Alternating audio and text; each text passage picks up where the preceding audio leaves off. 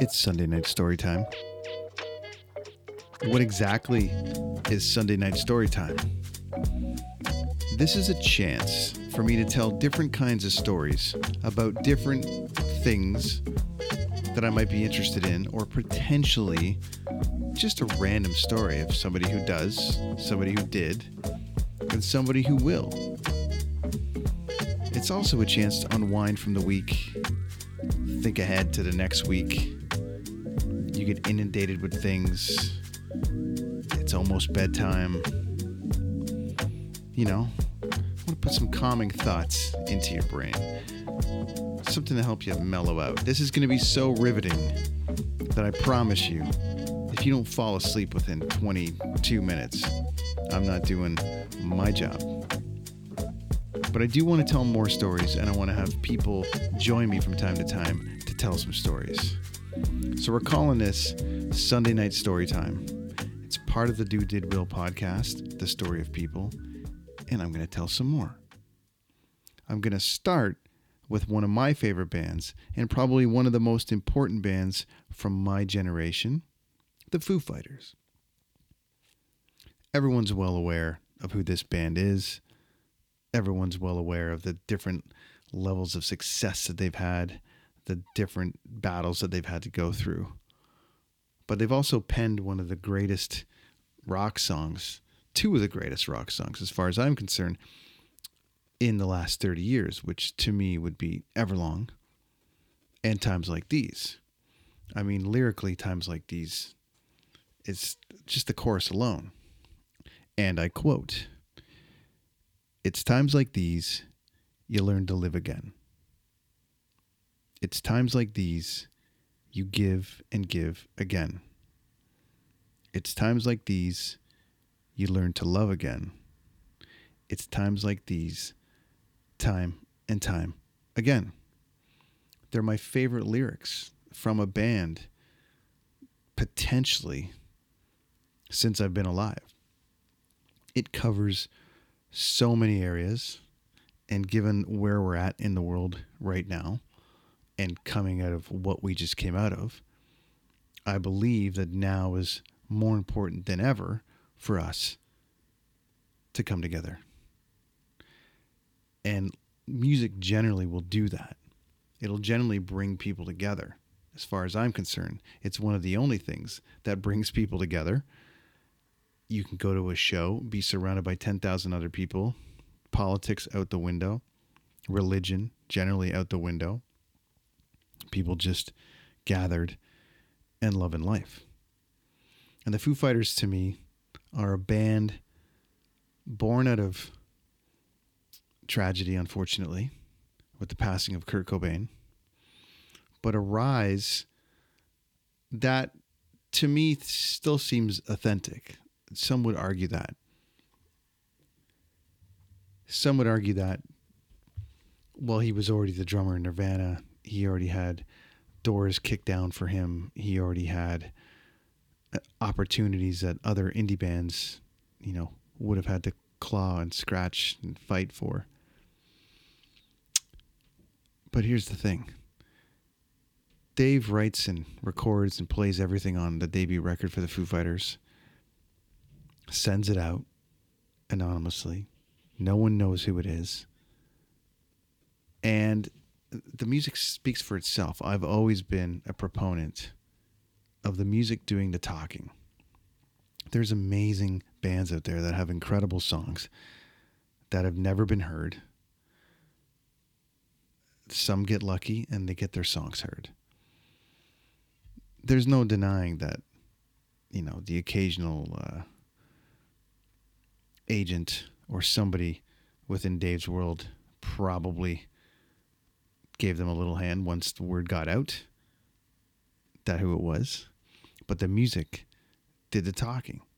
And then the live show does the talking. And the personalities and the people that you've come to love in this band. It's one of the last bands on the planet where every single person in the band. You know their personality. You know their names. You know Nate. You know Chris. You know Pat. Rami. And unfortunately, the fallen Taylor.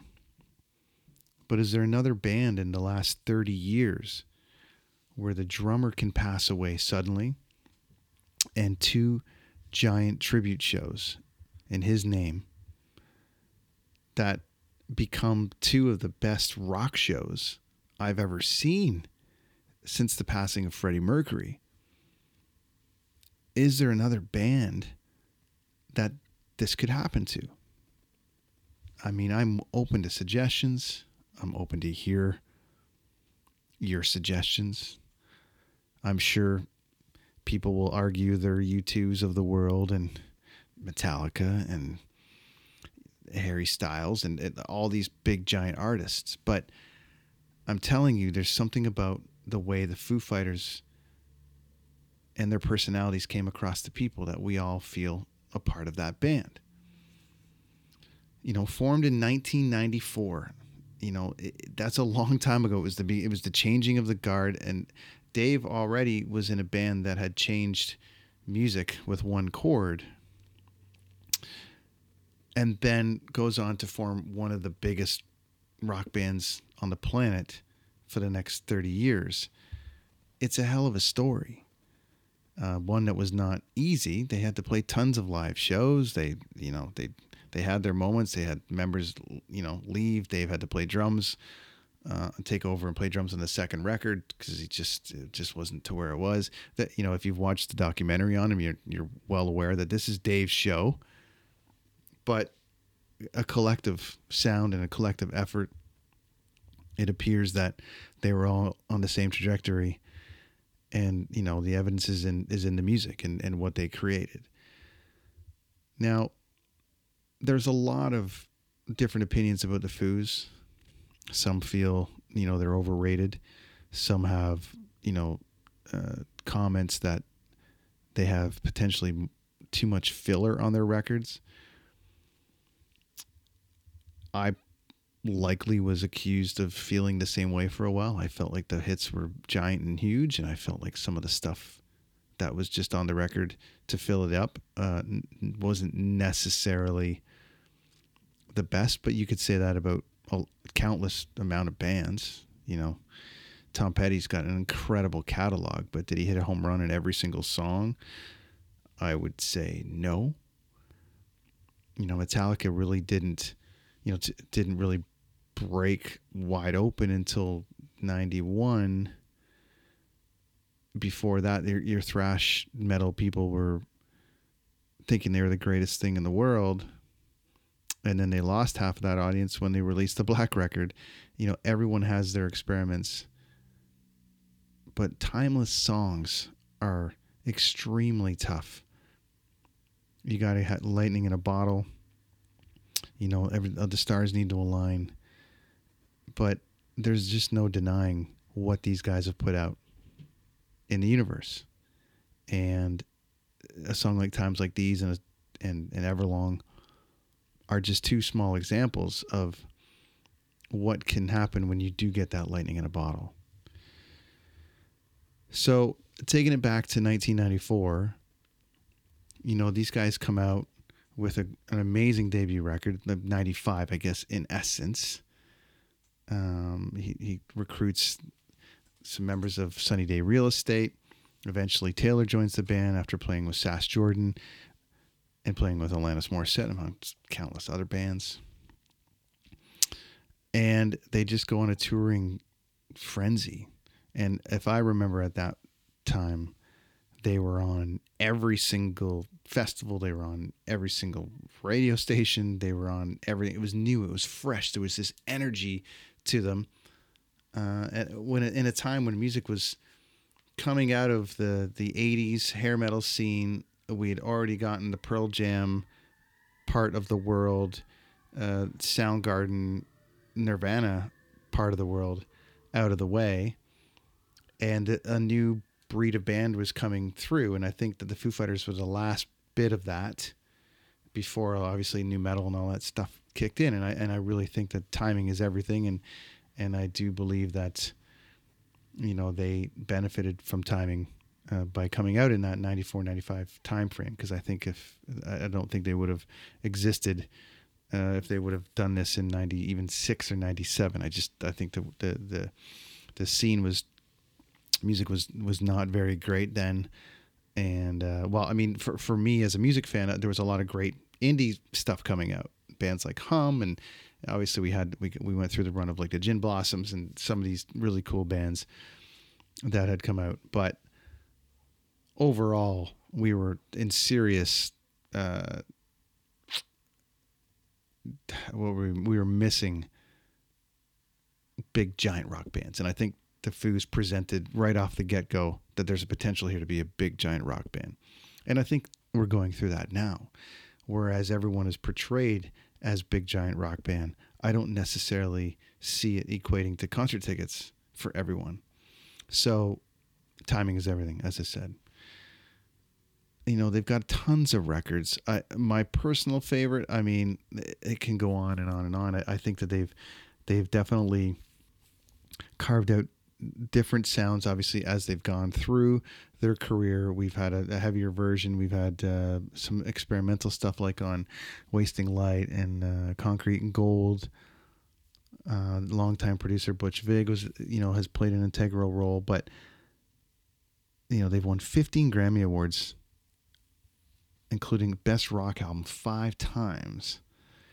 Now, a lot of people don't take a lot of stock in Grammys. Obviously, it's a manifested award show to prop up the business, but regardless, you got to nominate somebody, and those guys are undeniable. They've made some really great rock records and deserving rock records. I personally, I've seen them 3 or 4 times.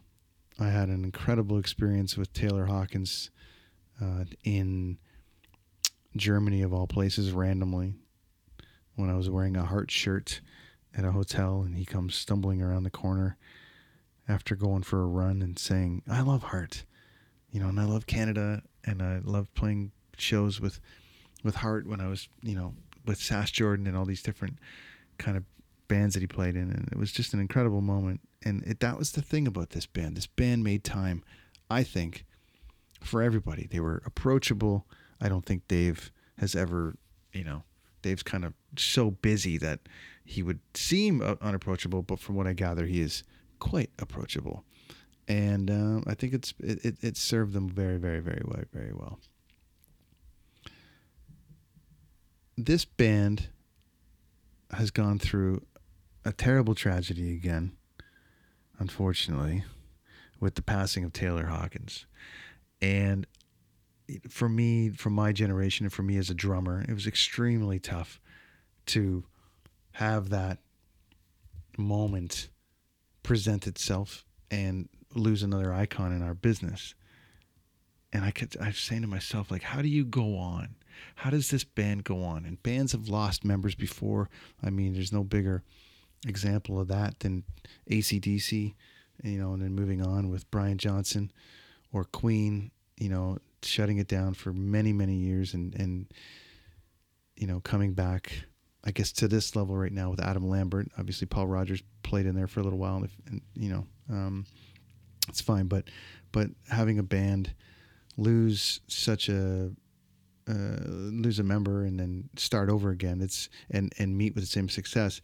And I know you're going to say, well, he's the drummer and you can move on, but it's a little bit, it's a heavy blow. This is a personality. This is somebody who touched lives, and no bigger example of that than after he passed, the stories that came out about Taylor and the time that he made for people and the time that he made for every single person, texting them and calling them and spending hours on the phone, just talking music and deep tracks on records. I mean, that was the guy. And we all have friends like that we can go deep with, but he seems to be everyone's friend, and which in turn, I think, became the world's friend. So it made it equally, how do I say, like, just tragic that this has happened. Obviously leaving a family behind. And then we see the tribute shows, and then his son goes up and plays.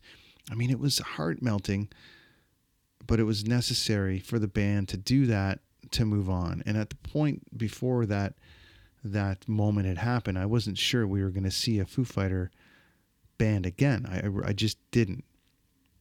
I thought this is going to be extremely tough to move on, to fill that personality and to fill, you know, what it is that made up that band. But the show must go on, and that you know, that's a Queen lyric, and no bigger fan of Queen than the Foos. And I just think that the show will go on, and I'm ready for it to go on. I'm ready for it to see what it's going to be. But I think it does have to be different. And they touched on it this week with a bit of a post saying that it was going to be different. I mean, is it going to be a big, loud, crashy, giant rock band? I think they're going to stick to their roots. I think that they're going to put out a rock record. But is Dave going to play drums on the record? I mean, I would bet my house on it that he's going to play drums on the record. And it's just going to go back to maybe just a Dave record. I'm not, that's just my thought here. I'm sure the band will contribute, but I'm sure Dave has a lot to say, and he's going to put that out in music. So I'm excited about it. I'm anxious to see where it goes. I definitely, from a drumming standpoint and from a touring standpoint, I hope they take Josh Freese out with them. That's going to be great to see if that happens. He was great on those tribute shows, but those tribute shows definitely made me realize that we need this band still very much. I'm not ready for them to stop. Rock and roll needs them, and I want them to continue to go and put out music, and I want them to take as long as they need to do that. And if they use 9 producers to do that, I don't care. I just want that to happen. I just want to see it again, little things about this band, like the fact that there was a point where Dave could have joined Tom Petty. He played with Tom Petty on Saturday Night Live and was asked to join the band, but decided no. Think about what happened there if he would have went down that path instead of putting the band together. Like, come on. It boggles my mind. Having an incredible debut record, like the self-titled 95 record called Foo Fighters, but then following it up with A Color and a Shape with songs like My Hero and Everlong on it. Like, what? And then we get Times Like These, and then we get into, the later records of Sonic Highways, Concrete Gold, and Medicine at Midnight, all with different sounds that are within the sound, which leads me to believe that he's really going to take this band in a bit of a different direction. They were already mellowing out a little bit. And I think Dave had quoted it as saying that, no one's going to want us to yell at them when they're 55 and 60 years old anymore. They're going to have to mellow it out. So it is going to be very interesting to see where that goes. But I do believe that they will go down as one of the most important bands in the history of our business. I do believe that they have bred a new breed of bands aiming to get to that Dave Grohl level of stadium rock. And I just haven't seen that. I saw it with the 80s metal bands and Queen and Elton John and some of those bands, late 70s, Zeppelin, of course, where, before the internet, we were inundated with pictures of stadiums and pictures of these giant shows. But, the Foos were the new ones to do it. And there's very few that have done it since. And I want them to keep going just for that reason alone, to show this younger generation how it's done. And you got to, jam them in. You got to do 100,000 people as much as you can. Put them in there. Give them the biggest rock show possible. Take people on a journey. Make them forget about everything. Make them forget about their troubles, their religious issues, their health, all the things for one night. 3 hours for one night. Just up on stage in front of as many people as you can do. And you should aim to be writing songs that do that bring people together. Is it easy to do? I mean, you have your whole life to write your first record. And then what is it, a year to write your second? So there's been a few misses, but there's been way more hits than misses. And this band needs to go on. This band needs to continue to show the younger generation how it's done. They need to battle back from adversity. One of the biggest, tragedies in rock history, and show how it's done, how you persevere, and how we might get some of the best songs ever now. If you thought Dave was deep and emotional before, I'm very curious to see what's in store for us, the fan, and us, the listener, for the future of the Foo Fighters and whatever incarnation that's going to be. I'm excited. I hope you are too. That's Sunday Night Stories. I hope you enjoyed it. I'm hoping that you're out, you're relaxed, you're ready to start the week, and that this skips to the next song in your playlist and then wakes you up, and then you got to get ready for bed, actually. So, anyways, join me again next Sunday, my friends, for more Sunday Night Storytime. This was a blast. Just telling a story about a band that I love. Next week, I might have somebody on telling a story about something that they love. But regardless, they'll end up in that space, the do, did, will space. People that do, people that did, and people that will. It's the Story of People podcast. It's Sunday Night Storytime. Good night.